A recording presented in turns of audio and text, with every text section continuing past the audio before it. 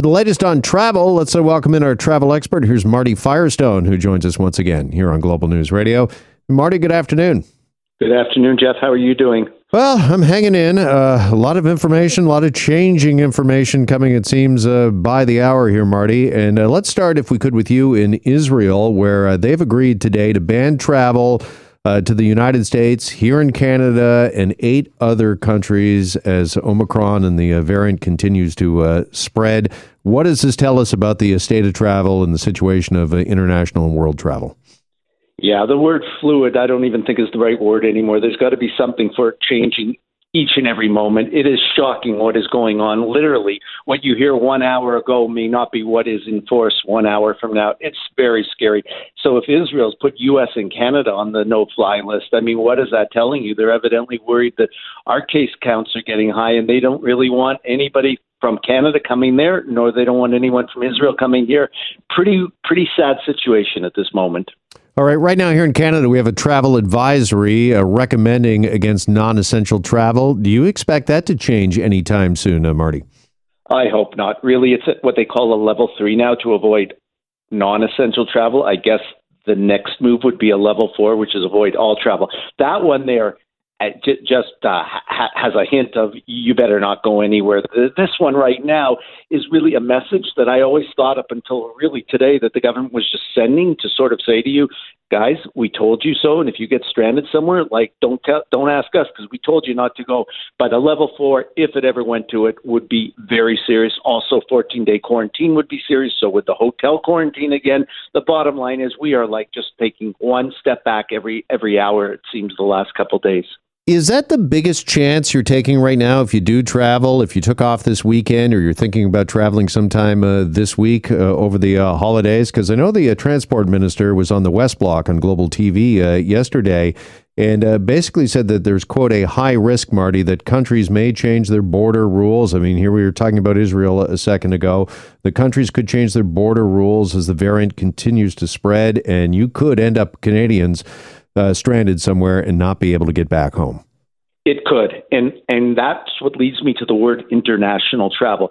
I see international travel as Europe, Asia, Australia, everywhere around there. I don't see international per se as Florida, if you know what I'm saying. So the big concern is if you were just in the South or in the southern states, I feel you could get back and you would find your way back regardless of any kind of border closures. And I find it hard to believe that the U.S. could actually close the border.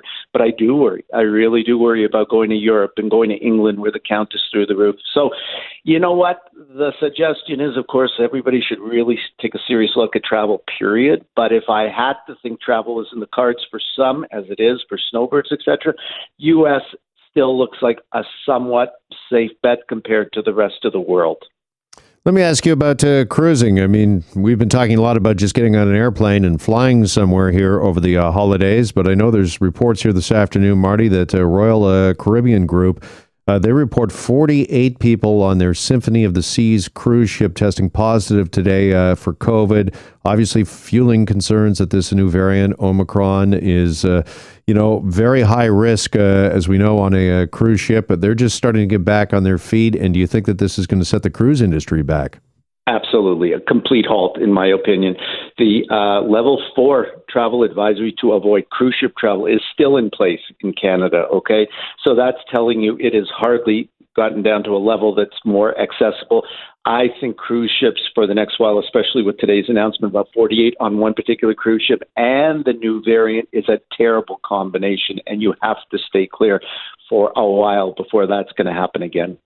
Yeah, what are you hearing from clients and just, I guess, the buzz in the industry right now this week? Because I know the airports, Pearson was particularly busy over the weekend despite this travel advisory. What are you hearing when it comes to those that have made plans? Are they canceling plans? Are they going through with them? Is it kind of 50-50? Surprisingly enough, there's not a lot of cancellations. These families have pent-up demand to get away for Christmas holidays. The trips to the all-inclusives with the 5 or 6 or 7 in a family with other groups of 6 or 7 family friends is full tilt ahead, it appears. And that's an interesting scenario. I'm also getting tremendous amount of calls from snowbirds who want to extend their trips and not come back on the days that they had hoped for. They do not want to be part of what they think is going to be utter chaos at the Canadian airports. So they're inquiring even now for what they have to do in order to extend their current travel insurance. Okay, that's interesting. Why are they deciding to extend their trip or their stay? What's the logic behind that, Marty? So many of them took what was called a multi-trip annual, which allows you X amount of days out of the country, step back for even a minute, and then you can go back down again for no additional cost. That was a very normal strategy for people. What they're saying now is, I don't want to have to go get my PCR test. I don't want to have to sit on a plane for 3 hours, potentially waiting to get into the terminal to take another test, potentially, if they turn USA into that scenario. And forget the cost, the exposure, the risk, and they say, you know what, I'm better off to just stay down there and wait till this all blows over, if that's the right word. All right. I feel like I ask you this question every time we talk, Marty, but what is your best advice right now for those that are determined or want to travel? They've got trips booked, whether it be just for pleasure or to go see a family over the holidays. What is your best piece of advice for them? It's one word. It's all risk. It's a question of if you have the ability and the capability to accept risk, as the insurance companies do. That's what they do for a living. So if you, in your own mind, are saying, I can go, I feel comfortable that this year is different from 18 months ago, then go ahead. If you have any reservations, then you cancel your trip. All right. And we've talked about cancellation insurance, you and I, in the past, but do you need to look at health insurance as well? And nobody wants to think about the worst when they're heading out on a trip, but do you need to do so? Do you need to prepare for the possibility of the worst?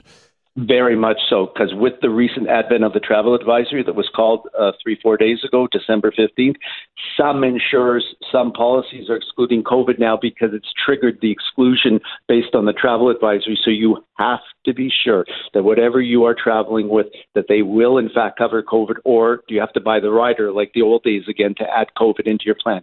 Cannot leave the country without coverage that covers you for every imaginable unexpected emergency. All right. Good stuff as always, Marty. Appreciate the time with us on this Monday. Thanks as always. Thank you, Jeff. Take care. You too. Travel expert Marty Firestone with us here on Global News Radio. Stay with us.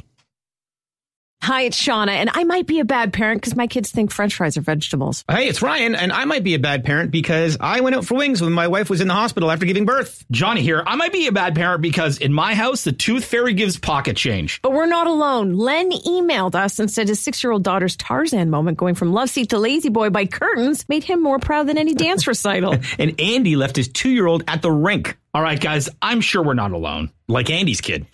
For stories and confessions like this, make sure you check out our podcast. It's called Bad Parents, and it's available wherever you get your podcasts. I left a glove at the rink.